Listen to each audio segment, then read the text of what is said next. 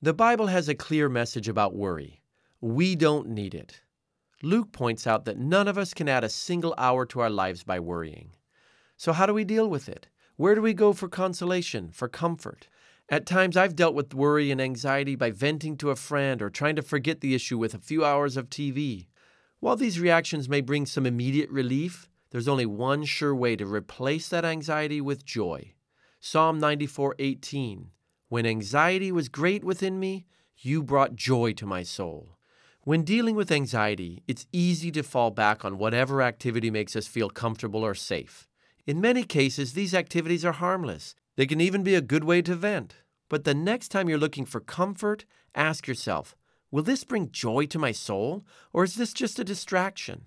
Turn to the Lord. His peace is different, deeper than the consolation the world has to offer. Give Him your anxieties and worry no more. Only His unfailing grace can bring long-term, joyful restoration to our souls. This is Andrew Palau.